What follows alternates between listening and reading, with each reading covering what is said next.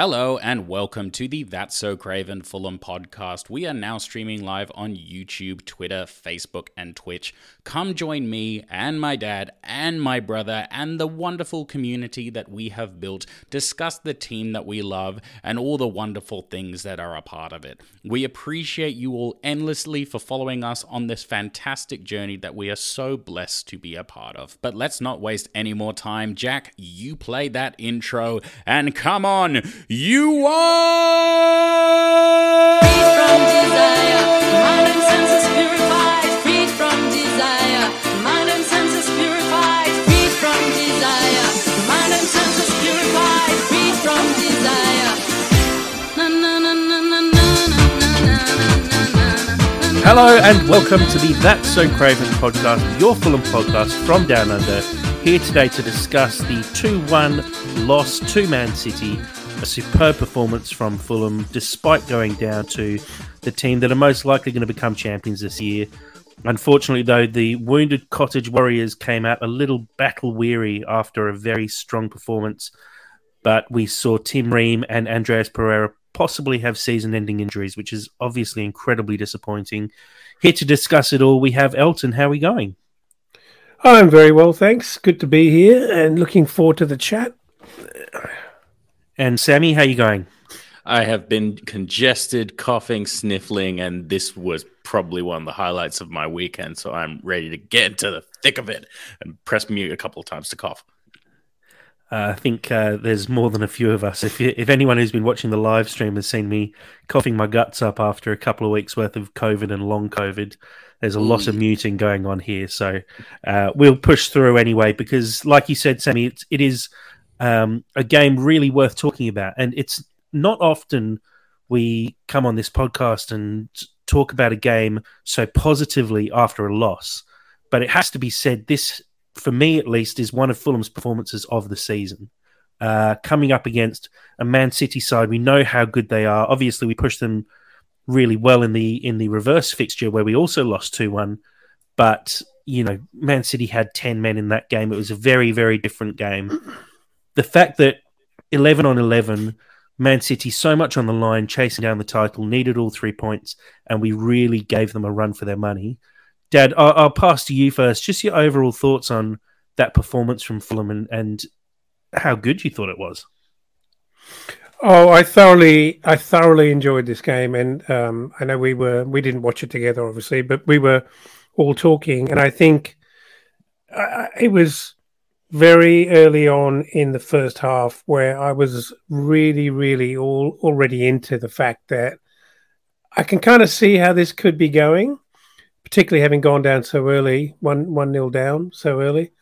But it was thoroughly enjoyable because we were so up for it, and we wanted it, and we were, very, very keen to show our very best, and I think we did that. Oh, man. Sport is about narratives. This game was riveting. From the start to basically the end. This was end to end, just so much drama, just so much intrigue, immaculate storytelling. And there was so much jeopardy going on. I'm not sure how much jeopardy there was, but it was definitely a game where we saw Fulham really push hard. And it's a different Fulham that we've seen in the Premier League for a very long time. A Fulham that, you've got Kenny Tete going head-to-head with Grealish. You got Toast, Diop and Ream all over Haaland and really keeping, the record goal scorer for all time in the Premier League. For a single season at least, keeping him quiet for the afternoon. It's not often that a team is able to basically shut Haaland out of the game. He had a handful of chances. Obviously, he got on the score sheet, but that was purely through a penalty. Leno made a couple of very good saves, but really for someone of the quality of Erling Haaland, he was kept incredibly quiet by a defence that was kind of thrown out after Tim Ream went off injured.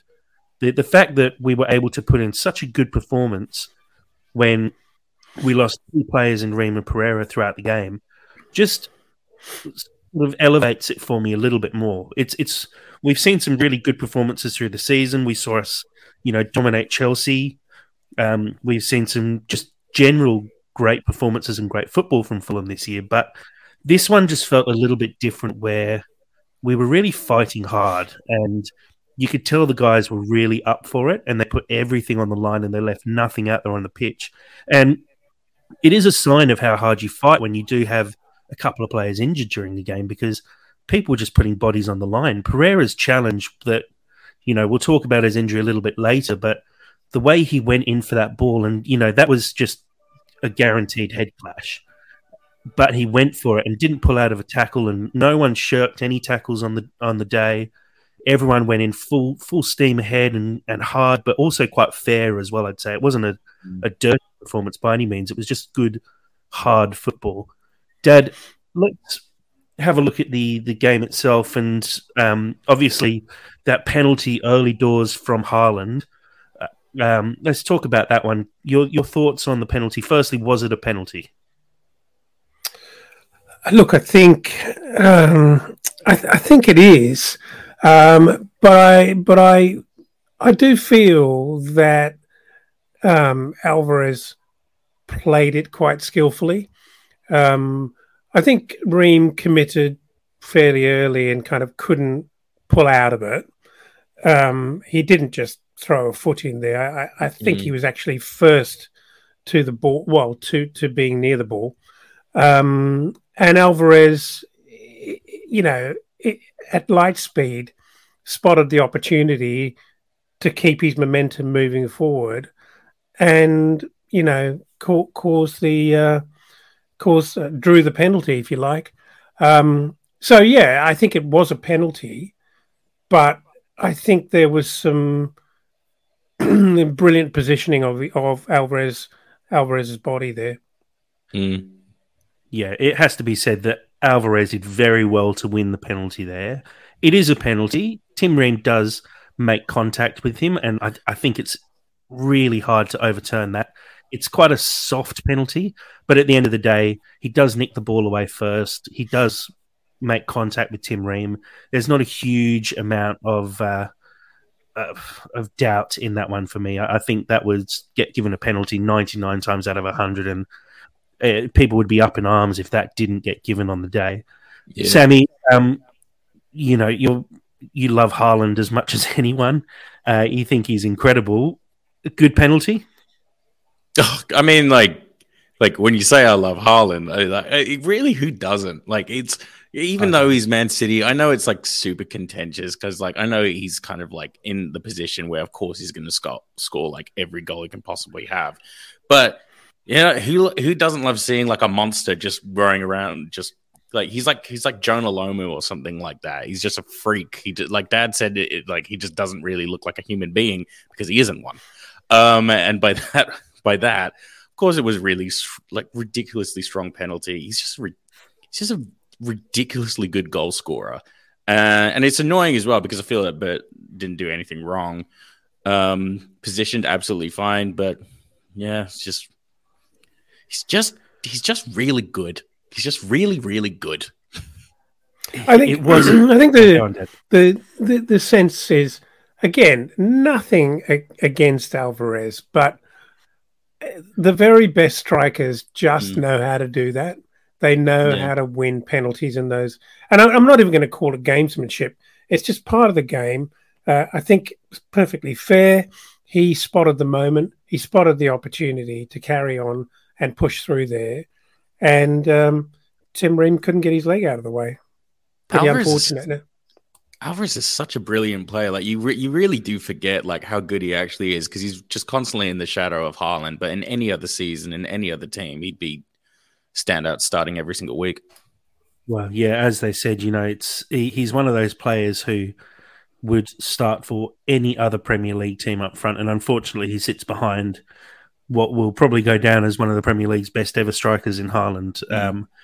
It'll be interesting to see how long he stays at Man City because I think a player of that quality, someone who's won a World Cup, the fact that you're not starting every week when you're good enough to start every week would definitely drag down on you after a while. But For look, sure. I totally agree. Great penalty by Haaland. Leno went the right way, but it was just too good. Side netting, always going away from Leno.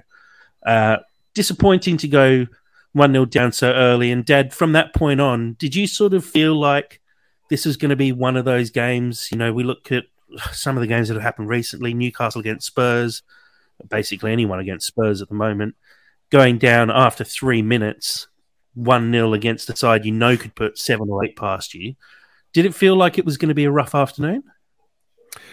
Look, I have to say that I thought I really looked forward to the contest between our defence and City. I think it was lined up to be a really, really exciting challenge for our defence that's been operating pretty well. And I think the key thing was how are they going to react going down so quickly? But actually, I think they reacted incredibly well. They didn't fall apart. They didn't panic. Um, and I never really thought that City were going to rout us. I always worried about whether we could score goals, um, and just how how many inevitable brilliant goals there might be. But I never thought City were going to make our defense look stupid. I don't know about you guys as well, but like I thought, even following City's pen, that we were looking really, really good and like just really, really strong. I thought Zhao like was really just completely back to his old self. I thought particularly like our man marking and just how we were just like conducting ourselves around the pitch. Like Hmm. it didn't stress me out at all. If anything, it was just getting kind of like more and more kind of anxious as we were playing because it didn't really feel like it felt like very even. I mean, because like obviously City had extreme class, and anytime we lost the ball, you could just see their quality. But outside of that, like, oh, it was a real game. We absorbed a very dramatic start, Yeah, very yeah. well. Oh, I honestly, mean, most that would blow most teams away. Their heads would be mm, gone, and that would just be the beginning of the end. And that did ugh, not happen at all. Yeah, well, you would often see, teams drop their heads after that amount of time. But I agree, Sammy. I think across the board, everyone was on. We've been talking in recent weeks about how Polina looks a little bit off the boil. Um, Pereira didn't quite look himself over the last quite extended period of time. Let's talk about the lineup as well. The fact that we saw Vinicius come in when we were all certain that Dan James would come back in. And I guess we can skip forward to his goal. Dad's face there when I mentioned Dan James as a certainty to come back just in. a wince, just a wince. But let's talk about Vinicius's goal because I think it was a special goal, and I'm not putting it all down to Vinicius, who's been a bit of a whipping boy in recent months, basically. But the goal itself, it's a ball over the top. I think it's from Pereira. Harry Wilson coming in off the It is right Pereira. does incredibly well, and he's so aware of the situation of the movement here. And again, you have to take your hat off to Vinicius as well because we saw a couple of times when Vinicius is playing with Mitro, and they both make the same runs. And Vinicius, his IQ on the field sometimes isn't quite there. But this was a moment where he saw what Wilson could potentially do and peeled off rather than following Wilson to the ball and also potentially challenging for it. Wilson cushions a perfect header down into his path, and Vinicius does really well to control it in the first place. I think it comes off his thigh, but he doesn't let it go too far away from him, and then lashes a shot into the back of the net, and Edison stood absolutely no chance. Dad, your thoughts on that goal, because we haven't seen Vinicius score many this year. Obviously, we saw the goal against Chelsea, which was he did very well in the air, but Chelsea's defending was atrocious in that game. And we've whipped on Vinicius a fair bit this season as well. So, how did you feel when you saw Vinicius put that one away? Well, firstly, beautiful ball from Pereira, and it's actually quite surprising. I watched it a few times just to sort of try to get a little bit of context because it all happens very quickly, and you see lots of replays of the actual goal itself. But it's always interesting to see the build up, and he's actually in a surprising amount of space. which I'm sure Pep would be pretty dark on. He's given a lot of space, and he's got a lot of time to set himself and put in a really beautifully weighted ball. And you're right, Vinny really makes the right move because he peels off. Wilson is absolutely, on the script, and he does cushion a nice little header down, but actually it's quite difficult for Vinny to handle because he's sort of, it doesn't fall quite into his path. It falls on his thigh, and I thought he was going to fluff it, but the beauty of the goal was that he actually struck it so quickly. Mm. And he hit it. He hit it absolutely beautifully. Controlled it so beautifully. Arguably a better shot than Wilson's one. Previously. Yeah. Well, slightly difficult. He was under a lot more pressure than Wilson was, if you want to compare and contrast those two. But I saw a comment on Twitter about Vinny saying, God, he's so frustrating because he can do it, but he doesn't do it often enough. And yet he's clearly got some very, very high quality talents. And I thought, as Jack commented on Twitter, Jack's, Vinny only scores against clubs owned by billionaires, which is about right. But I think we've come to know that this guy is a very passionate member of this squad and very popular member of this squad. And I think everyone wants him to do so well. And I think these moments are literally career making for Vinny because he's so pumped, so pumped. Did you see the celebration when he stood there and just screamed? It kind of, meant everything to him. I couldn't have been happier for the guy. It's he's ridiculous, right? Because Jack, do you remember? You've seen Attack of the Clones, right? Star Wars, like the second one. You know when Yoda is just kind of like standing there, and then all of a sudden you don't think anything of him. They just whips out a lightsaber and just starts jumping around like crazy. Vinicius just seems to do that. He's like completely quiet for like 5 games, and then when we completely write him off for a game against like Chelsea or Man City, he just pulls out this. It's like he's known as that player now. And I don't like, he fills me with so much excitement and so much like stress all at the same time. I don't know how I feel. But to be fair, like the goal was great, but that was beautiful. He actually had a very good all-round game. Yeah, he did a lot of great things. He held the play up really well. He was just so physically up for it and so pumped. And I think, if everyone's feeling pumped, Vinny's probably 2 levels above that because it looks like an excitable kind of a guy. But it's just like when Yoda's like walking around like hobbling all the time. It's like, why are you not just jumping around all the time? Why do you save it for this? Anyway, I'm absolutely not accepting your Yoda comparison. You don't have to accept it. I'm just putting it out into the ether. Yoda is pure class all the time.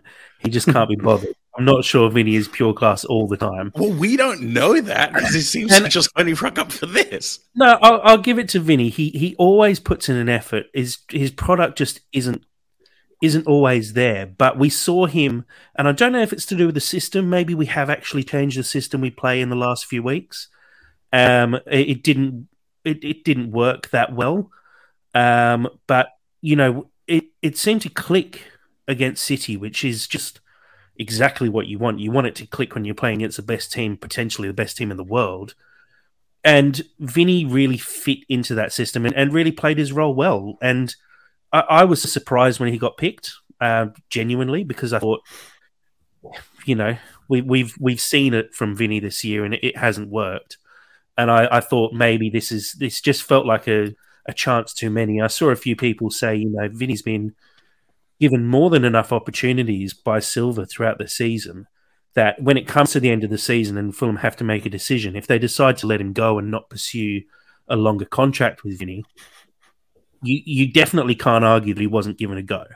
And you can't argue that he has been given a chance. I don't know. Circumstances have absolutely made a certainty of that. I mean, he's had early opportunities, and while Mitro's been out, he's been given decent opportunities together and alongside Dan James, and he hasn't taken all of them. But here we go again. Look what he's done. Oh, for like Well, for yeah, no, Jack, you go. Vinny's played 21 games for Fulham this season, or made 21 appearances. He doesn't come off the bench that often, especially late in games. Like a lot of those games, he's actually started in. It's kind of crazy to consider. It's 21 times he's come onto the pitch in the league, and 4 of those in the cup. And I think he started in a lot of those cup games. But the fact of the matter is, he's been given an opportunity. He hasn't really taken it. He scored a couple of very important goals for us. But and look, it's a conversation to get in post season about if is the long term future of our striker backup. I don't think he is, and I think we definitely can say we've given him enough of a chance to make his mark on the club, and it just hasn't worked out. And he's obviously got talent. We've seen that in the goals that he scored, because he scored some belters. The 2 goals that he scored are going to be incredibly memorable in Fulham fans' thoughts for a long time to come, especially the fact that he was the one who scored the winning goal against Chelsea. He's scored against one of the best teams in the world. Like, he can do it, but I don't think he suits Fulham, unfortunately. But, hats off to the bloke for just continuing to fight and continuing to push. And he always has a really good attitude as well. And I have to give it to him, the fact that even when he's not playing, he's up and around the squad. He's really good mates with a lot of the guys there. He's a good person to have around the change room, I'm pretty sure. So I think that's enough for me. Let's talk about Alvarez's goal before we talk about the second half and a few flashpoints. Sammy, I'll throw it to you because you like to embellish things, but that was a pretty special goal. Oh no, that was just a beautiful goal. So with goals like that, it's really hard to. I can't really talk about it too much, just because it just kind of nullified all the good work that was happening with just kind of a moment of class that can only come from a truly special player, which I actually believe Alvarez is. Again, we spoke before about him just not getting the shine that he needs, but it's just beautiful, a really beautiful goal. I almost don't want to give him the full credit for it because it's a City player, and this is a Fulham podcast. But excellent goal. I think Bert Leno does everything that he needs to. He's got like 5 players on him, so I can't say it's not like we weren't doing anything and just allowing him to have space. He creates space out of nothing and just pulls that. So it's partly frustrating, but if you're a fan of the game, then it's a beautiful goal. Yeah, Dad? Yeah. No, Yeah. I'll just chip in there quickly. Sorry. I feel go, Jack. Potentially we could have done better to stop him getting the shot away. Like you say, there are 5 men around him. We put in a couple of kind of weak tackles and don't really just put the boot through and get rid of the ball and tackle him. He takes a pot shot, and it's a perfect pot shot. I remember looking at it first time and thinking, oh, is Leno a little bit too far off his line? But when you see a couple of the replays, I think even if Leno's in the goal mouth, he's probably not saving that, because it really is just sneaking under the crossbar in the top corner. He hits it well. He hits it fast. There's not much you can do about that. Dad, your thoughts on the goal, and is there a chance that we could have dealt with that better? Well, I go back even a couple of steps, not phases, but a couple of steps further, and it begins with Tosin, who it picks a fairly ambitious pass, and he plays it up to Wilson, who is kind of under a lot of pressure and loses the ball, gets bundled off. There's some contention as to whether it was a free kick or not, but I think Wilson got bundled off it a little bit too easily. And from there, they get the ball, pass it into midfield. Pereira has a first go. Sorry, not Pereira. Joao Polina has first go at actually tackling him, and he kind of overruns it. And then not dives in, I shouldn't say that. He then has a second go at trying to take the ball off Alvarez and can't get it away from him. Alvarez does really, really well to actually make something or create some space under a lot of pressure. So it's incredible skill to just create the space when he's got Polina having tackled him twice. So fair dues to the guy. I mean, we don't need to go on about the shot itself because that was very, very, very top draw. But yeah, look, I think sort of on any other day, Polina probably does a bit better there and takes the ball off him, or at least holds up play. He might have caused a free kick with one of his very intense challenges, but Polina got brushed off twice before Alvarez found a moment, and like all great players, the world seems to stop and go in sort of slow-mo as they're teeing the ball up with one look into top bins and slotting it away.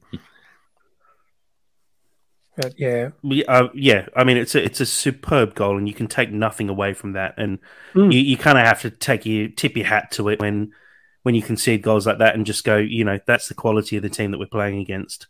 What can you do? And look, that was 2-1 at that point. Going into halftime, I think it felt pretty confident. You could see Pep was giving a team talk to the Man City players before they came out of the Cottage, and I think they didn't realise quite the fight they were going to be up against when they played Fulham. You look at the team, no Mitro, no Willian. It does make a big difference. And we went into that second half, and there's a few flashpoints to talk about in that second half. So, Sammy, you got your hand up for some reason. Go on. Yeah, I do, because we haven't talked about Japolini's two-footed slide tackle in the box. That was absolutely perfect, and I just want that to get the spotlight it deserves, because he is a nutter doing that and it coming off perfectly. I'm not sure if you guys. I don't think it was two-footed. It was a very solid challenge. It was slide tackle more in the box. That's risky, man. No, it was more of a block, if anything, because he was blocking a cross going in, and somehow, as he always seems to do when he makes these tackles, he manages to keep the ball like attached to his body when he makes a slide tackle, and all he has to do is get back up again and just wander the ball out of the box. Oh, he's I mean, we just know he's such a superb tackler, and it's a real skill to be able to actually tackle and win the ball comfortably and keep possession of the ball as well. And he's one of the best at doing it. But the level of urgency yesterday utterly stood up, didn't they? The level of urgency was ridiculous. Oh yeah. Yeah. Second half, guys. A few talking points, as I said. Firstly, just to mention Bernd Leno, the fact that he made a number of really important saves first and second half. Probably for me, man of the match. I think he kept us in it with a really good save from Grealish that he tipped onto the post.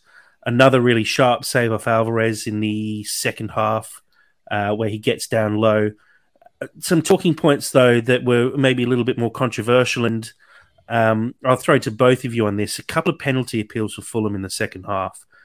First one, Vinicius. There's a bit of a defensive mix-up. The ball sort of falls to him just on the edge of the box. Ederson gets down, and there's a bit of a flurry of arms and feet. Manages to get his hand on the ball and knocks it away from Vinicius. Sammy, for you, is there a penalty there? At the time, I really wanted it to be. And I was convinced that it was. But upon rewatching the replay, it looks pretty legitimate. Because the whole time Ederson is actually just touching the ball, and he's not really actually touching Vinicius. If anything, the ball is very wedged between both of them, and I think Vinicius actually trips over the ball that Ederson's holding up and just flicking out with his. I think Ederson actually he did very, very well there, because it looks so clearly like a pen from the outside play. I thought the ref did a really good job all game, actually. But yeah, that's. Into it. But Dad, I assume. Well, we were talking at the time, and at first glance, it definitely looked like a penalty. But the camera angle was camera was very, very zoomed out. It was a really long shot And all you see is Edison's hand going down, and Vinicius going over. So the immediate assumption is that he's tripped him, but that's not what happens at all. Edison somehow brilliantly almost has like a bionic arm that just seems to keep extending further and further, and you're thinking he can't possibly reach the ball, and he does just that. Grabs the ball, pulls it back in towards Vinny's feet, and Vinny trips over the ball, which is obviously not a penalty. he trips over the arm, but the fact that Edison has his hand on the ball when Vinicius trips over the arm, no penalty straight away. Dad, I'll throw to you on the second one, though, which is possibly a little more controversial. Towards the very end of the game, ball comes over the top, Deckard over Reed challenging with Kyle Walker. I won't put words in your mouth. What are your thoughts on this one? Well, I've actually reconsidered, because we talked about this when it happened. We looked at the replay, we chatted about it, and we both agreed, because from one camera angle, Bobby's got he's got him in a headlock, right? And so it looks extremely bad, like Bobby's actually pulling him down. If you look at another camera angle, they're both obviously quite physically connected as they're going in to try and get the ball. But I actually think Bobby's being pulled to the ground. I actually think he's being pulled to the ground. I'm going to say that's a big shout for a penalty. I think so. It's hard because like Bobby very clearly goes in like a hugging sort of way, which I think actually then gives like Walker agency to then be able to like pull him down because Bobby's made the first bit of contact. So I don't really know what like the rules are from like that kind of point onwards. Difficult. I think with this one, for me, it's not a penalty. I agree though, Dad. If you look at different camera angles, it tells different stories every time you look at it. The big thing, Bobby's got his arm over Walker's shoulder initially. Walker then kind of instinctively, if someone's got their arm around you, you're not going to not put your arm around them. I actually think it almost looks like Walker puts his arms around him and pushes him off. I just don't think it's a penalty. I think it's one of those 50-50 where they've both got their arms around each other. They both sort of go to ground. They're both pulling on each other. I actually think it's initiated by Bobby. So if anything, it's probably a foul against Bobby rather than a penalty. But some interesting comments I've seen on Twitter, and I kind of unfortunately have to agree with them. If that was Haaland in the Fulham box and Tosin with his arms around Haaland, it's probably going to be a penalty to Man City. Or at least very closely looked at by VAR, and VAR say to the ref, you should probably check this on the TV, which means it'll be a penalty. That's not what happened. And we're guessing at that point, and I don't want to be the person who's constantly saying refs are corrupt and all that, but I think we can all agree that if it was a Man City penalty and it's 1-1 and it's the last minute and Man City need a win to stay in the title race, I wouldn't be surprised if that goes to VAR and the FA are basically, not the FA, but the referees are basically doing everything they can to get the right result out there. I think they call it unconscious bias, Jack. I think that's the politically correct term to use. Problem is, I think there's a lot of conscious bias there. But look, that was one of the flashpoints, and you know they were good chances for Fulham to get back in the game. Unfortunately, it didn't quite fall our way, but I'm not too salty about either of those decisions.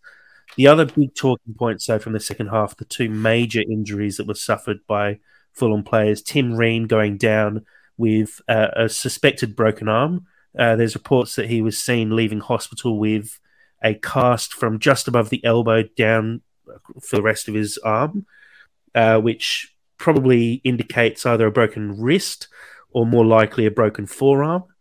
And then Andreas Pereira, really tough to see exactly what's happened there. It could be an ACL injury, it could be a broken leg, it could be anything. It's really tough. Ankle. Could be broken ankle. But Pereira, when he goes up for that challenge, he bit of a clash of heads with, I think it was a Kanji who went up for the challenge as well. And unfortunately, when he falls, his leg sort of gets trapped underneath him and sandwiched in a very, very awkward way underneath him. And yeah, there's he's in a lot of pain straight away. And I messaged the group as well when we were watching the game, because I saw we see it in AFL a fair bit because AFL is such a physical game and you see these kind of injuries fairly regularly. But when players go to ground and they instantly spring back up and grab at something, you know they're in a bit of trouble. It's not a usual footballer's reaction where you lie on the ground and you're holding a random part of your body and screaming in pain. It's that real shock moment where you go, "Oh shit, something bad has happened," and you sit up and you grab at something. You mean a genuine injury? Yeah, pretty much. Yeah. Not just a genuine injury, a genuine serious injury where you spring back up Yeah. and then you lie down on the floor and you're basically just trying to stay calm as much as possible because something really bad has happened and you know you need to lay still, basically. It's when players actually injured and just lay still on the floor. That's when you're worried. What's interesting about that, because I initially commented on how you knew that the ball was sort of knocked free of our box, and Pereira had to go for it. He had to go for it to try and clear the ball. It's a very, very gutsy, Very brave. really. And I actually originally thought how well he did, because I thought he got his head out of the way, and perhaps he did. But that didn't prevent him from falling in a way that's obviously, resulted in a terrible injury. Yeah, But I think he got some. I'd probably take a broken ankle rather than a serious head injury, frankly. Yeah, I think he caught some contact because the way he fell just looked out of control. You know, when you're in the air and you get hit and he just turns underneath you, and like a dead fall, like a limp. And he fall. was basically he's throwing his leg out to try and find the floor, and unfortunately, his body just kept going. And yeah, it looked really nasty, and sending thoughts out to those guys because those look like two fairly serious injuries, and we're hoping that they're obviously both of them going to be out for the rest of the season, almost guaranteed. I think has already come out and said Ream won't play a part for the rest of the season, but more so, I think the start of next season is now only 3 months away, 4 months away. 3 months away, yeah, because it's the 1st of May now. So, geez, a broken ankle, 3 months. It's going to be a real struggle for Pereira to be back for the start of the season. I wouldn't expect we'll see him until October time, maybe. With an injury like that, I think you're looking at some serious time out. I'd say we'll see Tim Ream before that. He'll probably play with a cast on, similar to how Polinia's played. I think I saw Bobby Reid had a bit of a cast on his arm as well. Yeah, but yeah, some really, I won't call it disappointing because it's not disappointing when someone gets injured. It's kind of heartbreaking, really. Unlucky. Heartbreaking is the right word for it because it's these guys. Tim Ream, I mean, it's been his best ever season in a Fulham shirt, hands down. He's been a revelation, and I think most times, if you didn't have players like Leno or Polinia in your squad, you'd be looking at Tim Ream and calling him player of the season easily. And Pereira has had a breakout season as well. He, was never really respected as a Man United player. Went to Brazil to try and find his mojo. He's come back to the Premier League, and early season it was only Kevin De Bruyne creating more chances than Pereira for the whole of the Premier League. And he's been a little bit off recently, but even then he's still performing so highly. And it's such a shame that he's had his season cut short. And he's got a long road ahead of him to recover and get back into the squad. So, wishing the best to both of those players as they have a long recovery period ahead of them, and we hope they come back even stronger. And look, guys, I think that pretty much wraps up the game. We've got a fair bit to still get through. I'll go to a couple of the comments coming through on the live stream, though. Dad, you wanted to say something before we keep going? Yeah, can we talk about the tastiest of tasty matchups between Kenny Tete and Grealish? Yeah, well, we were going to in the tweets, but we can talk about it now as well. Yeah, well, because I think it's important because not only was that incredibly entertaining, and what better a man in a Fulham shirt to take on the cheeky boy that is Grealish, Oh yeah. and he frustrated him. I mean, Grealish had a pretty good first half. He was out on his own, and Kenny was being drawn in to, just to cover running men. It was really difficult for him. And then, Walker was switching play across to brilliantly to find Grealish, and he had a lot of the ball. But there was a little moment where they had a massive scuffle, and Grealish pops up, and I'm saying Grealish punches Kenny Tete in the chest. Yeah, little bit of it's not a punch, it's a push. But even then, I'd say if Tete went down, you get in a lot more trouble than he actually got in. He got a yellow card for it, but Grealish saying, is lucky. I'm saying knee. If Kenny Tete does that to Grealish, Well, I don't agree with that. More than yellow. I don't agree with that. I think more than anything, it's just the fact that Tete stayed on his feet. If Tete hit the floor there, then it's probably gets looked at by VAR and goes further. But the referee actually handled the situation pretty well, pulled them both aside instantly, and just said, "No more." One thing I love about their competition as well is I'm pretty sure, I'm sure there'll be a statistic on this, but I'm pretty sure both Grealish and Kenny Tete are the players that have forced the two most yellow cards out of like players. So to see them together and then both get a yellow card, I think that's just perfect. That's poetry. Possible. I'm not sure if that's a genuine stat or not, but Tete's definitely had the most red cards, I think, against him of any player in the Premier League this season. I think it wouldn't surprise me if Grealish has picked up the most yellows against him as well. So, it was a really good fight between those two players, and Tete had a really good game, and I think he really enjoyed the challenge of Grealish, and he really enjoys playing against someone who can wind up a bit because he puts in strong challenges that are strong but fair most of the time. And that winds up players like Grealish who are used to getting a lot of decisions going their way. And I really enjoyed the matchup between them. So like I said, guys, there's heaps to get through still, so let's keep it moving. What I will do is just throw to some of the comments that have come in on our live stream so far. Steve Reynolds, a comment here, shout out to Jim and Pete from Mitcham, Perth. Met them on the FFC tour. We know Steve's over from Spain at the moment. And told us that he went on a tour of the Cottage as well. I'm sure that was a really great experience and great to meet some other fans as well.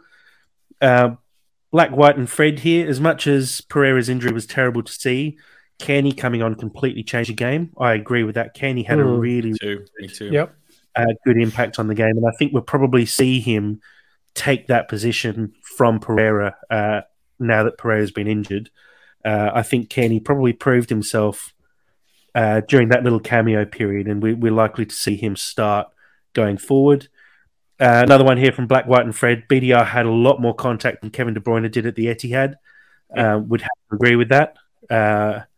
Still believe it was a bit 50-50, so De Bruyne's was 100% a dive, but I'm not sure if we can give a penalty for that one. Another one here from Steve Reynolds. Respect to both City players who applauded Andreas off, but also to the fans who joined the 1 minute applause for a Fulham fan who died. That was Lisa Hughes, who passed away. Minutes applause in the 46th minute. Really good to see everyone in the ground, but also the City fans respecting that and clapping through that period. So, and agree with that. Well, also there was a couple of City players, I can't remember who they were, warming up on the sidelines clapping, which is pretty classy as well. I agree with that. It was really well done, and well done to the club as well. I know the club comes under a fair bit of scrutiny and has done recently, especially around ticket prices, but the fact that they pre-game tweeted that out and made sure that it actually went ahead and put something on the screen during the game as well shows how loved Lisa was in the Fulham community and how respected she was as a fan, and it's great to see the club actually acknowledging that. Have a look at the table very, very quickly. Fulham stay in 10th place, 5 points adrift of Brentford, as a 5-point gap between us and Chelsea, and I believe Bournemouth are now level on points with Chelsea, or 1 point behind Chelsea on 40 points. Fulham sitting in a weird little spot here, 5 points behind Brentford, 5 points ahead of Chelsea. Game in hand over Brentford, of course, that game's against Liverpool, who are in scintillating form at the moment. and pushing themselves up the table and have stolen that spot in fifth off Tottenham. Tottenham, who are struggling massively and currently in a bit of free fall. I wouldn't be that surprised to see Tottenham sitting in eighth place in the next couple of weeks as Brighton pick up their games in hand and Villa probably continue to pick up results. Let's have a look at some of the questions that have come in to the podcast. First one here from @FulhamRod on Twitter. Sammy, I'll throw to you first. What else have we got to do to turn one of these plucky performances against the top guys into a win? Get a better striker. No. Oh, God. Well, the way that we rocked up to City, if we rock up against Liverpool, that's a really interesting contest for me because I think, Liverpool's form is starting to get more and more impressive. But, I mean, Tottenham scored 4 goals on them pretty recently. Like, I feel their defense is definitely penetrable. Our defense is really, really strong at the moment. I mean, like, there's no two ways about it. We didn't nullify City for basically an entire game, aside from Alvarez and a pen. There's a really interesting contest. For me, it's just about goal scoring, and obviously we have goal scorers in our side, but it's my favorite thing about Fulham at the moment, unpredictability and assertiveness in these top 6 games. But yeah, I am not the expert to solve the riddle that is how can we make these games a bit more consistent. I don't know. It's worrying how much you say you're not the expert, Sammy. I want you to be the expert. I am not an expert. I am Believe in raw yourself. sexual appeal on this podcast. That's what I come and that's what I give. Cancelled. Dad, your thoughts on that? I do agree with Sammy, though. I think, Raw sexual appeal. No, not that part. Hard to say that we require a striker. I think in the instance against Man City, maybe another striker would potentially get us over the line. But when we've had Mitro, who's a proven striker up front, for me, I feel like it's just a bit of bad luck. And next season, if we continue to play the way we're playing, we can surely pick up some of results against these bigger teams. And also, does it really matter? Do we need to beat those big teams to finish 7th every season? Well, no. I think you could probably happily, finish 7th to 10th and never get any points off the top 4 or maybe 6 teams. But it's a shame, actually. I think there's probably a little bit of misfortune in how badly we've done results-wise against those top 4 or 6 teams. Even when we had pretty good games, we still couldn't get anything out of it, And so to answer Rodgers' question, what have we got to do?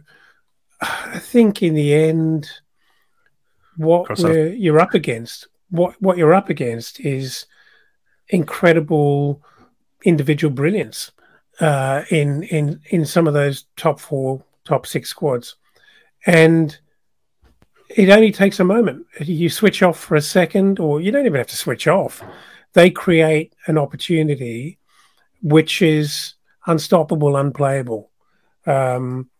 And so you're always going to have that kind of dynamic against a very, very good side.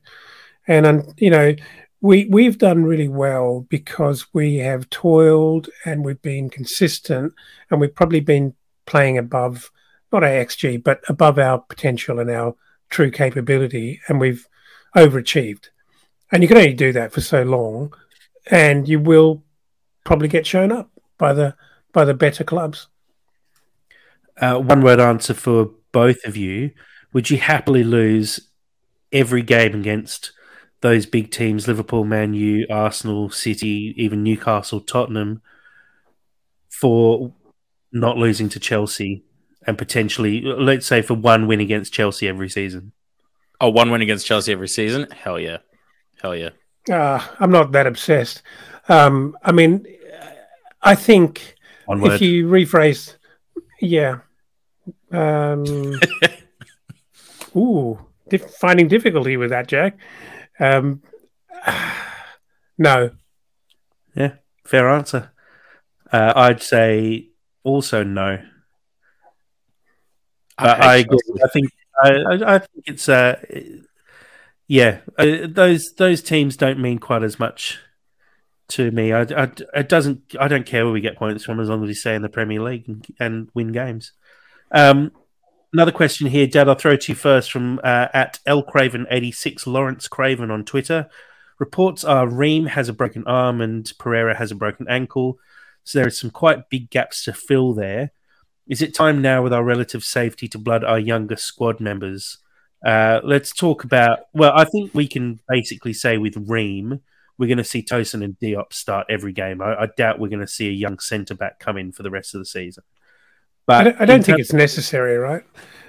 True. Yeah, that's and also shout out to those guys in how well they adapted to losing Ream in a very big game. Diop was fantastic. Honestly, so You good. know, he adjusted so quickly in the heat of the moment. He was incredible, Yeah. and he and Tosin were brilliant. So Uh, I think maybe someone's got to come through, Jack. Well, but then again, you've got Duffy. Um, as a backup, but why wouldn't you introduce someone else, one of the kids, I think we're going to have to see into the squad? bench at least, because we don't have Yeah, Kazawa to the bench spot. We've got Cedric and Duffy as the only defensive options. I think you have to have another one sitting on the bench, so we will see someone come through. But Dad, I guess in terms of Pereira's injury, we saw Kearney fill the gap, obviously. But the big question here, and I think it's mentioned in one of the tweets we'll talk about later, does this open the door for Luke Harris, and more importantly, should it open the door for Luke Harris? I think yes and yes, and I think I'm pretty sure I picked up on a little thing that Silver said in one of his press conferences. I'm sure he suggested something of that nature, that it was going to be time to be seeing other players. I'm sure he mentioned. I'm sure he said something about it's time for other players to be given opportunity and shine. Or maybe that doesn't mean under 21s, but I think we do need to see Luke Harris given a go for sure. I believe Kenny will start the next game, but Sammy? For me at least, Luke Harris is a substitute option, but as long as we have Sasa Lukic, I want to see Sasa Lukic start. Or even Kenny. Or Lukic fits that role quite. I think Lukic sits deeper, and I don't think he'd push Reed. I mean, we've seen Reed actually play a little higher up. I don't think it worked that well, but we've seen him slot into that spot before, so maybe it is that Lukic comes in deep and him and Reed basically rotate through the game as to who sits higher up. But look, I agree. I'd like to see some youth come in at this point. I think we kind of, again, and it's similar to how we saw Vinicius and Dan James get their opportunities. We're forced into a change. And I think Silva, to actually make a decision, sometimes needs to have his hand forced a little bit. And this is an opportunity for someone like Luke Harris, who's been performing so well, to get his opportunity. I agree, Jack. Final question here before we move on to some of the top tweets. This is from at Jack Stanley 86. We had Jack on the podcast, and I went on the Newcastle podcast early this season as well. Jack says, "Can you do Newcastle a favour and take points off Liverpool this week?" That's my question. Sammy, I'll throw it to you. Is there a possibility that we take points off Liverpool this week, considering we're going to have no Mitro, no Willian, no Ream, no Pereira? I mean, stranger things have genuinely happened. So, like, I don't. Of course, there's a possibility. There's always a possibility. I think losing Ream is one thing. Losing Pereira and Ream in the same game is another thing entirely. But we never dropped our heads. We played to our strengths, and we didn't come away with the result that we wanted. But we still played excellently, and I don't see why there isn't a reason why we can't take points off of Liverpool, or even just take them to a draw. I don't think they are fully impenetrable. Dad? Ooh, this is like a World War One battalion that's just been smashed. We are very depleted, and I think we can. I want to be optimistic, but gee, we're depleted in really key positions. It's not like Tom Kenny can't stand in for Pereira because I don't think Lukic is ever going to play that position. And it's not like Issa Diop can't replace Ream because he absolutely can and will, and he did yesterday. But still, there's just a gouging of depth, and we will have to be remarkable to, prevail over Liverpool. I hope we do. Again, I'm not worried about our defence, but how we actually control and create things in the midfield and how we score goals is not exactly a slam dunk right now. One thing I will say is going into the game against Man City, Arsenal fans would have been saying the same thing with Fulham, and we'd be saying, "Oh, well, we don't have Willian, we don't have Mitro, so it's probably not going to happen." But we saw how well, effectively, the rest of our squad managed to actually pull together and get almost a result out of this game. And I think a draw would have been a very fair result for the performance that Fulham put in. So, look, I think it's going to be a tough game against Liverpool with the fact that we're basically missing 4 first-team players. So, yeah, it's going to be tough. But like Sam said, stranger things have happened, and I back us to put in a performance. I just hope we do, Yeah, ditto. Let's move on to the top tweets. So we got a fair few to get through. So let's rattle through some of these. First one here, Dad, from @JohnCurtinFFC on Twitter. Don't mind losing to a team like City when the team put a shift in like that. A draw would have been a fair result, I think, but still, decent game and performance. Kearney was exceptional, gutted for Ream and AP. Obviously, Andres Pereira. Yep, here. Couldn't agree more. I mean, that could be the podcast summary up until this point. Yep, I was going to say, I might pretty much steal that for the write-up. It's done nicely within 140 characters. Next one here, @Sammy Shubar on Twitter. Tete massively underrated. Another absolute stormer against Champions League level opposition. Easily one of our players of the season. And, I feel sorry for Kenny Tete that he isn't getting the sort of international recognition. The Dutch seem to just be ignoring him for whatever crazy reason. And there's a part of me that wishes he got that and because he deserves that. But I don't mind him being underrated because keeps him under the radar. Totally. Yeah, I agree with that. He's massively underrated at the moment. I think, people cream their pants over Alexander-Arnold and Trippier and talk about how great these guys are because they get a handful of assists through the season. But the fact of the matter is, a defender's there to defend, and Tete is just one of the best defenders one-on-one that I've seen. He manages to always time his tackles really well, and we saw it. He had Haaland on him a couple of times and just didn't let him get past. Had Grealish on him, who's in really, really good form at the moment and is known as someone who one-on-one takes players on and beats them. And he didn't let Grealish... I don't think Grealish got over him once through the game. There are a couple of times he was found free wide, but I think that was actually not Tete's fault. It's more the system that he was being asked to play. I agree. Tete is massively underrated, and we're lucky to have someone of that quality playing for us. Next one from Alex_Harris 1991 on Twitter. Superb performance from the boys. Went toe-to-toe with the best team in the world and deserved at least a point. A nice cameo from Tom Kearney as well. Yeah, look, there were a lot of tweets of this sort of theme. And obviously, we totally agree with that. I don't think there's any question that Man City are, if not the best team in the world, arguably the best team.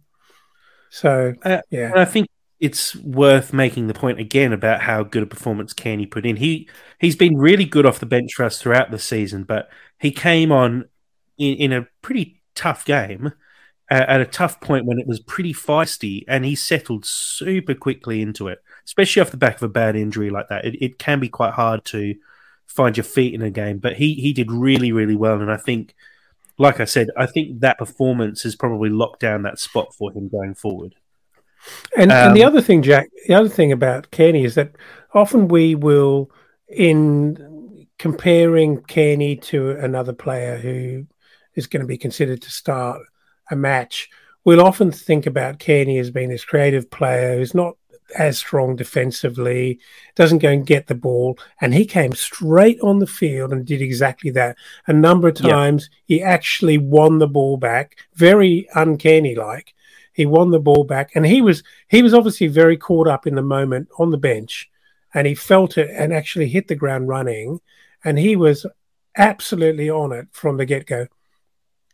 Yeah, I agree with that. Next one here from our good friends at Fulamato. Yeah, no points, but lots of pride. Big exclamation mark, and for those not following live, there's a picture of Vinny in his trademark celebration stance with It's his actually arms Mbappe's folded. trademark, which he's No. co-opted. It's no, Sammy. It's Vinny's. 100% agree. It was the main point I was trying to get across post game in some of the tweets from the That's So Craven account was just how proud I was of the performance from the players, and I think how proud everyone was. The one point I was going to make before we actually went into the tweets, but I totally forgot to, was how positive Twitter was post game. You go in, even when we've seen victories, we've seen some negativity floating around. I don't think I saw one negative tweet about Fulham's performance. Saw a few negative tweets about the refs' performance and saw a few negative tweets about Man City, but everyone was so proud of the performance Fulham put in against Man City, and it was just a really nice place. I wanted to stay up all night just flicking through Twitter because there was so many people just beaming and happy, and you don't see that when you come away from a game losing 2-1. But the fact of the matter is the whole team put in such a good, positive performance, and it's what we constantly ask for. Sometimes we do care about results, but sometimes you don't care about results, and you just want to see the team put in a good effort. And this definitely saw that. I think it's one of those really special moments in the season where the crowd in the ground are totally absorbed and completely elevated by the effort the players are putting in. And another shout out should be made of how incredible the atmosphere was in that game. That was very non-Fulhamish. They were unbelievable, and I think the players were loving it. And actually, it was really carrying them to greater heights. And it was, you could just sense how proud the whole ground was of our players. It was totally clear.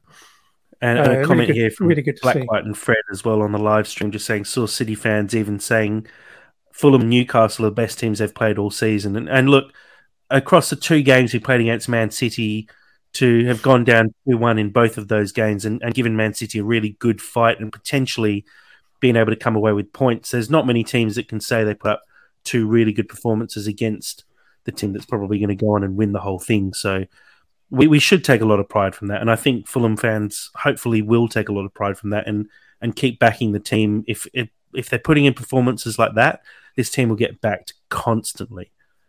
Another one here from @TomRogers24 on Twitter.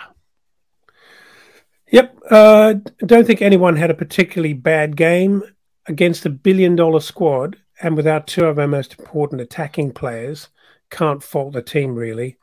Yep, absolutely. 100%. Again, like we're basically treading the boards all over again. This is a serious team we came up against, and we did not look out of our depth. And I think I saw a stat saying that Fulham's squad is the second lowest valued squad in the Premier League this season, and Man City's is by far and away the highest rated. I think Chelsea just behind them purely on the sheer volume of players they've got. But to put in a performance like that with the squad we've got, and with the injuries that we have and had during the game, I think no one had a bad performance, and it's just positive to be able to say that afterwards. A tweet here from Sonia Twig, who covers Fulham at Twig Sonia on Twitter. And I think this is her full-time tweet. All credit to Fulham for pushing Manchester City all the way until the end. It could have been different. Had some 50-50 decisions gone the other way. Fulham 2, Manchester City 1. Yeah, there were a handful of 50-50s that, like Sonia says, on another day, that turns into a draw. I wouldn't push as far as saying a Fulham win, but I think a little bit of luck falling on our side. And that sort of is a bit of an answer to the earlier question about what do we need to do to beat these bigger sides. I think you just need luck on your side. When you obviously second best, because Man City have all the talent in the world available to them, you do just need a little bit of luck to actually get the wins. And unfortunately, we didn't have that today. And hopefully going into next season, we do have things just go our way a little bit and get some wins against these bigger sides. Another one here from Ahmed Shubel, who is covering Fulham now for The Athletic. This clearly isn't a team on the beach. The way they fought, even after that early sucker punch of a penalty, showed that.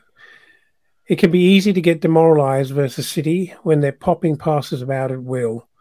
But Fulham stuck in and gave a good account of themselves. Yep, I think that's perfectly fair.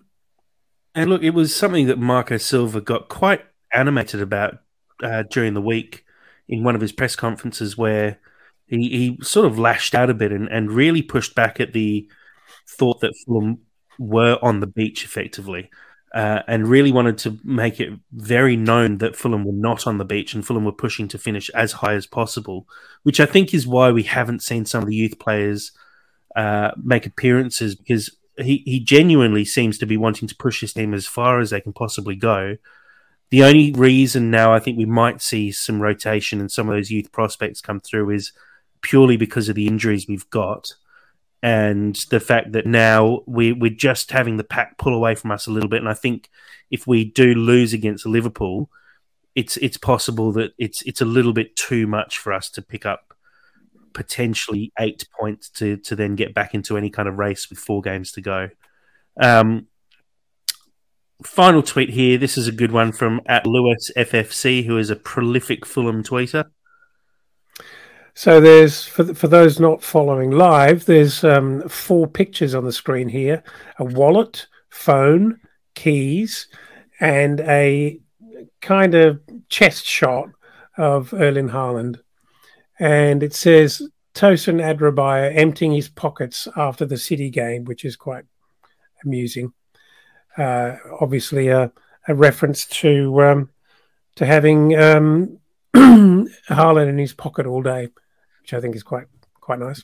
I loved you explaining that joke. That was great. And to be fair, he did have Haaland in his pocket for most of the game. I have to say that, Tosin is someone who's come under a bit of scrutiny on this podcast and across multiple other podcasts as well for not quite being at the right level. But this season, he's definitely proved himself to be a Premier League defender. And his performance against Haaland, a couple of those times, the ball came over the top and he hooked a couple away out of midair. He was always in the right position. He was always moving around and following Haaland and getting his head to the ball. I thought Tosin had a really good game and has, to be fair, had a really good sort of month or so, or however long it's been since he's been in the side. He's really impressed, and I'm hoping that he continues to do so and he does sign a new contract and we get him for a bit longer as well, because he is a class player. Just to qualify that, I've never thought that Tosin was not good enough. I've always thought, like that pass to Harry Wilson, which is the first in that sequence of play that ends up with the Alvarez goal. Like my previous reference to the Boris Becker program I watched. Excellent. Boris Becker's manager, he said, Boris Becker is one of those people who's constantly poking his finger in the fire just to see what it's like and whether he's going to get burnt. Just stimming. And I feel like Tosin with some of his passes can be a bit like that. He does it, over ambitiously, but he's. I don't want to speak badly of him because he's had an absolutely outstanding month, and to keep Haaland quiet is, exceptional. You have put the truck in reverse there, Dad, and all the gears are crunching as you're trying to back out of that one. But I want to hear about Boris Becker at any given moment in this podcast. I need to keep these guys on track. You guys are shocking. Steve, okay, Eurovision. I'd say there's an opportunity at any just like Liverpool game coming up. There's an opportunity there. Okay, Sammy, back on track, buddy. Back on track. We need to wrap this one up. And Sammy, for once, you've decided to be prepared and come into this one with something cottage cheese today. What do we got? Do you know I've actually have been a little bit more prepared because Dad, the last time he did cottage cheese, he came with a bio and like a spiel, and I remembered when I used to do that. So Tony Khan, the megalomaniac, the insane boy, the guy who has all the money, he's felt, you know what? I'm just going to buy. Actually, I guess he already owns Fulham TV. I'm not sure if this works. He's going to buy Fox. How about that? And I've been particularly inspired recently by watching Welcome to Wrexham and the trailer for Next Goal Wins. So in this scenario, Tony Khan, he needs content. He needs to do stuff. So he's doing biopics and documentaries a galore. So you just need to decide which player gets either the movie or like the biopic or the documentary. You just tell me the player and what would be the better story of a documentary or a movie for them. All right, okay. So we're going to start off with Solomon or Bert Leno. Who's got the better movie? Who's got the better biopic? Points if you can tell me if it's a movie or if it's a documentary. I thought you said you were prepared today, Sam. As much as I ever will be. I'm confused, but I think Solomon surely, with his recent history, has got an incredible biopic and an amazing story to tell. Has he not? I think so, but I do like Bert Leno's kind of you threw me out and I'm still just as strong as I ever was. I think that's a nice narrative. And I agree there. It sounds like his first hit single. I think, I was going to say it's a Kelly Clarkson one, isn't it? I'm pretty sure that's Solomon for me. His whole career so far is a bit of a story, so I think it bodes well. I mean, I'm going to say Bert Leno just because I want to see him do whatever kills you makes you stronger. Tosin or Andreas Pereira? Who's got the better story? Pereira? I think, I'd say Pereira. Just maybe a bit of Brazilian flair somewhere in the story just to spice it up a bit. He just goes to Carnival. Probably. Can't you see like a gritty biopic of Tosin being like continuously undermined by Elton and then just comes through and just changes his opinions and stuff? That's an underdog story. Not at all. I think Pereira's story is a great one. I think you ran through the the sort of thumbnail of it, Sam, or was it Jack, by saying he goes to Man United, isn't well respected, goes back to Brazil, tries to resurrect his career, doesn't really happen, comes to Fulham, and is a high achiever. That's a good story. Plot of Goal, isn't it? Or Goal 2?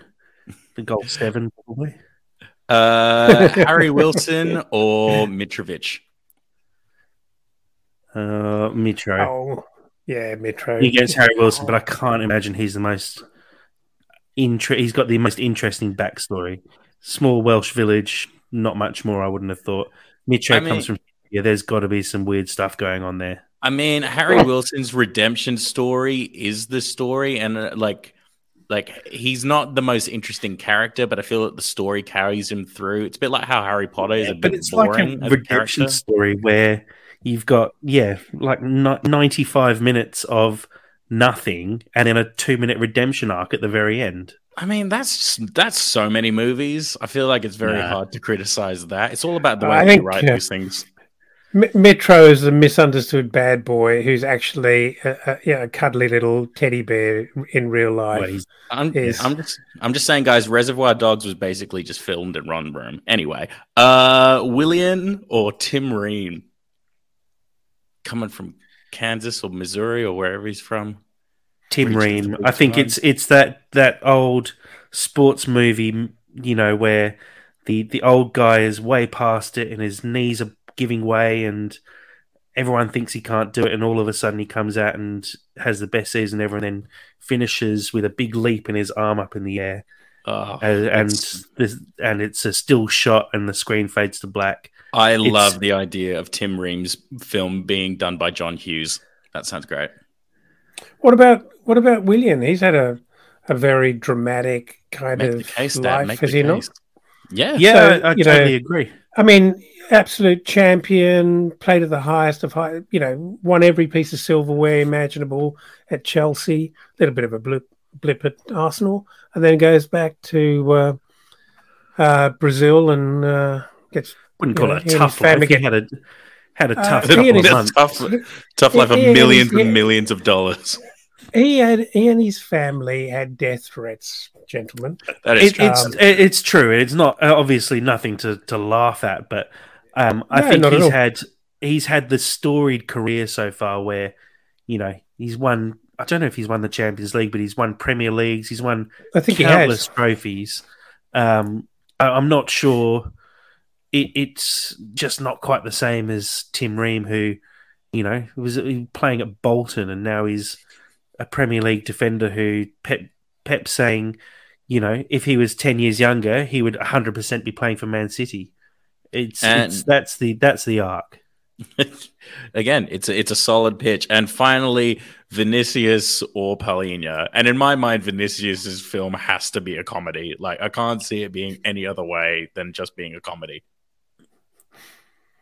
I love Vinicius, but other way around, actually. I love Paulina, but I'm not sure I'd want to watch a movie about him. I see see Cabano's Snapchat fairly often and see a lot of the stuff in the on the Instagram of the guys in the change room, and everyone's wandering past Paulina and giving him a little clip round the ear. He gets a bit bullied, I think, actually, which is kind of surprising considering what he's like on the football pitch.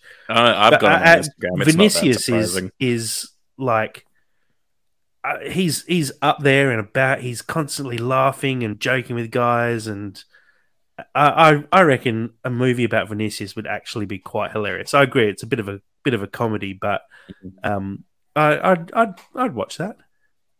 Not sure it would win any awards, but I'd watch it. Oh yeah, No, I think you've summed it up pretty well, actually.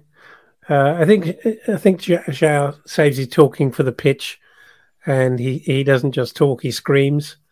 I think Vinny is probably a infinitely more colourful character. He's probably got a few sordid tales to tell, and he's off in his downtime. Put it on your salad, your daily source of protein. That's your cottage cheese for the day. Is there much protein in cottage cheese? I don't actually know, but it feels right. It's cheese. Cheese. Like it's pretty low fat. It's very low in saturated fats. I'll give you. Yeah, I've heard it's a healthier option. Very low preparation as well. I like Steve's comment, Jack, at the bottom there. That's worth Three worth Stooges featuring Jack Grealish. The only thing I'd say is I feel like we're the Three Stooges more than anyone else. Yeah. He's worth 100 million. Yeah, well, I don't think we're quite there yet, but we're not far off. Guys, I think we can probably wrap it up there. It's been a bit of a long one, but like always, there's a lot to talk about, and I think we've covered this game really well. A really positive performance from Fulham against, like I've said a few times, probably the best team that have ever graced the Premier League. We can hold our heads high. We can be very proud of the performance that the boys put in on the weekend. And look, I just hope we see a similar one when we come up against Liverpool. Obviously, we're going to be up against it a bit with 4 starters potentially missing. I don't know what the prognosis is with Willian. Apparently, he was having a fitness test on either the Friday or Saturday, so it's possible he comes back into the side on the weekend. It'll be interesting to see how Fulham decide to line up, if they stick with Vinicius or if we make some more changes. But I think we can definitely walk away from this one with our heads held high despite the result, and look forward to the rest of the season and hopefully to see Mitro come back, because we're seeing players drop like flies, and it's going to be good to see Mitro come back in a couple of games' time and hopefully lift a few spirits, although probably not Vinicius's because he loses his spot. But anyway, guys, Sammy, thank you very much for joining us tonight. Nah, sincerely, thank you for having me. These games are great to discuss, and yeah, just really proud of the guys. They deserve all the praise in the world. I agree. And Dad, thank you as well. Yeah, thank you. I've really enjoyed it. And I think I saw a tweet which said Mitrovic is available for selection in 13 days' time. Oh, 13 days. That cannot come soon enough. I think he's got to get through the Liverpool game and maybe one other. I can't remember. But it's just around the corner, and these 8 games, fortunately, have actually felt like they've gone quite quickly. But let's keep positive and keep moving forward. And thank you again to everyone who's got in contact with us recently, supported us. We've had a lot of new followers jump on board, which has been great. We've seen we've recently passed 10,000 downloads for the podcast, which is something I never thought we'd manage when we first started this, and we were getting 10, 20 downloads an episode and thinking that was pretty cool that a couple of people were listening to us. And the fact is now we're an established Fulham podcast with more than 50 episodes under our belt and thousands of listens, and we really do appreciate all the support that we get from everyone. Really enjoy talking to people on Twitter and getting involved with the Fulham community, and continue to do so for the rest of the season. We've also got some really interesting stuff ahead in the off season as well. We're going to be linking up hopefully with a couple of the other podcasts and putting together something pretty special for the post season. So do keep an eye out, because we'll make an announcement on that in the coming weeks before the season is out. But for today's episode, thank you everyone for listening along, and come on you Whites.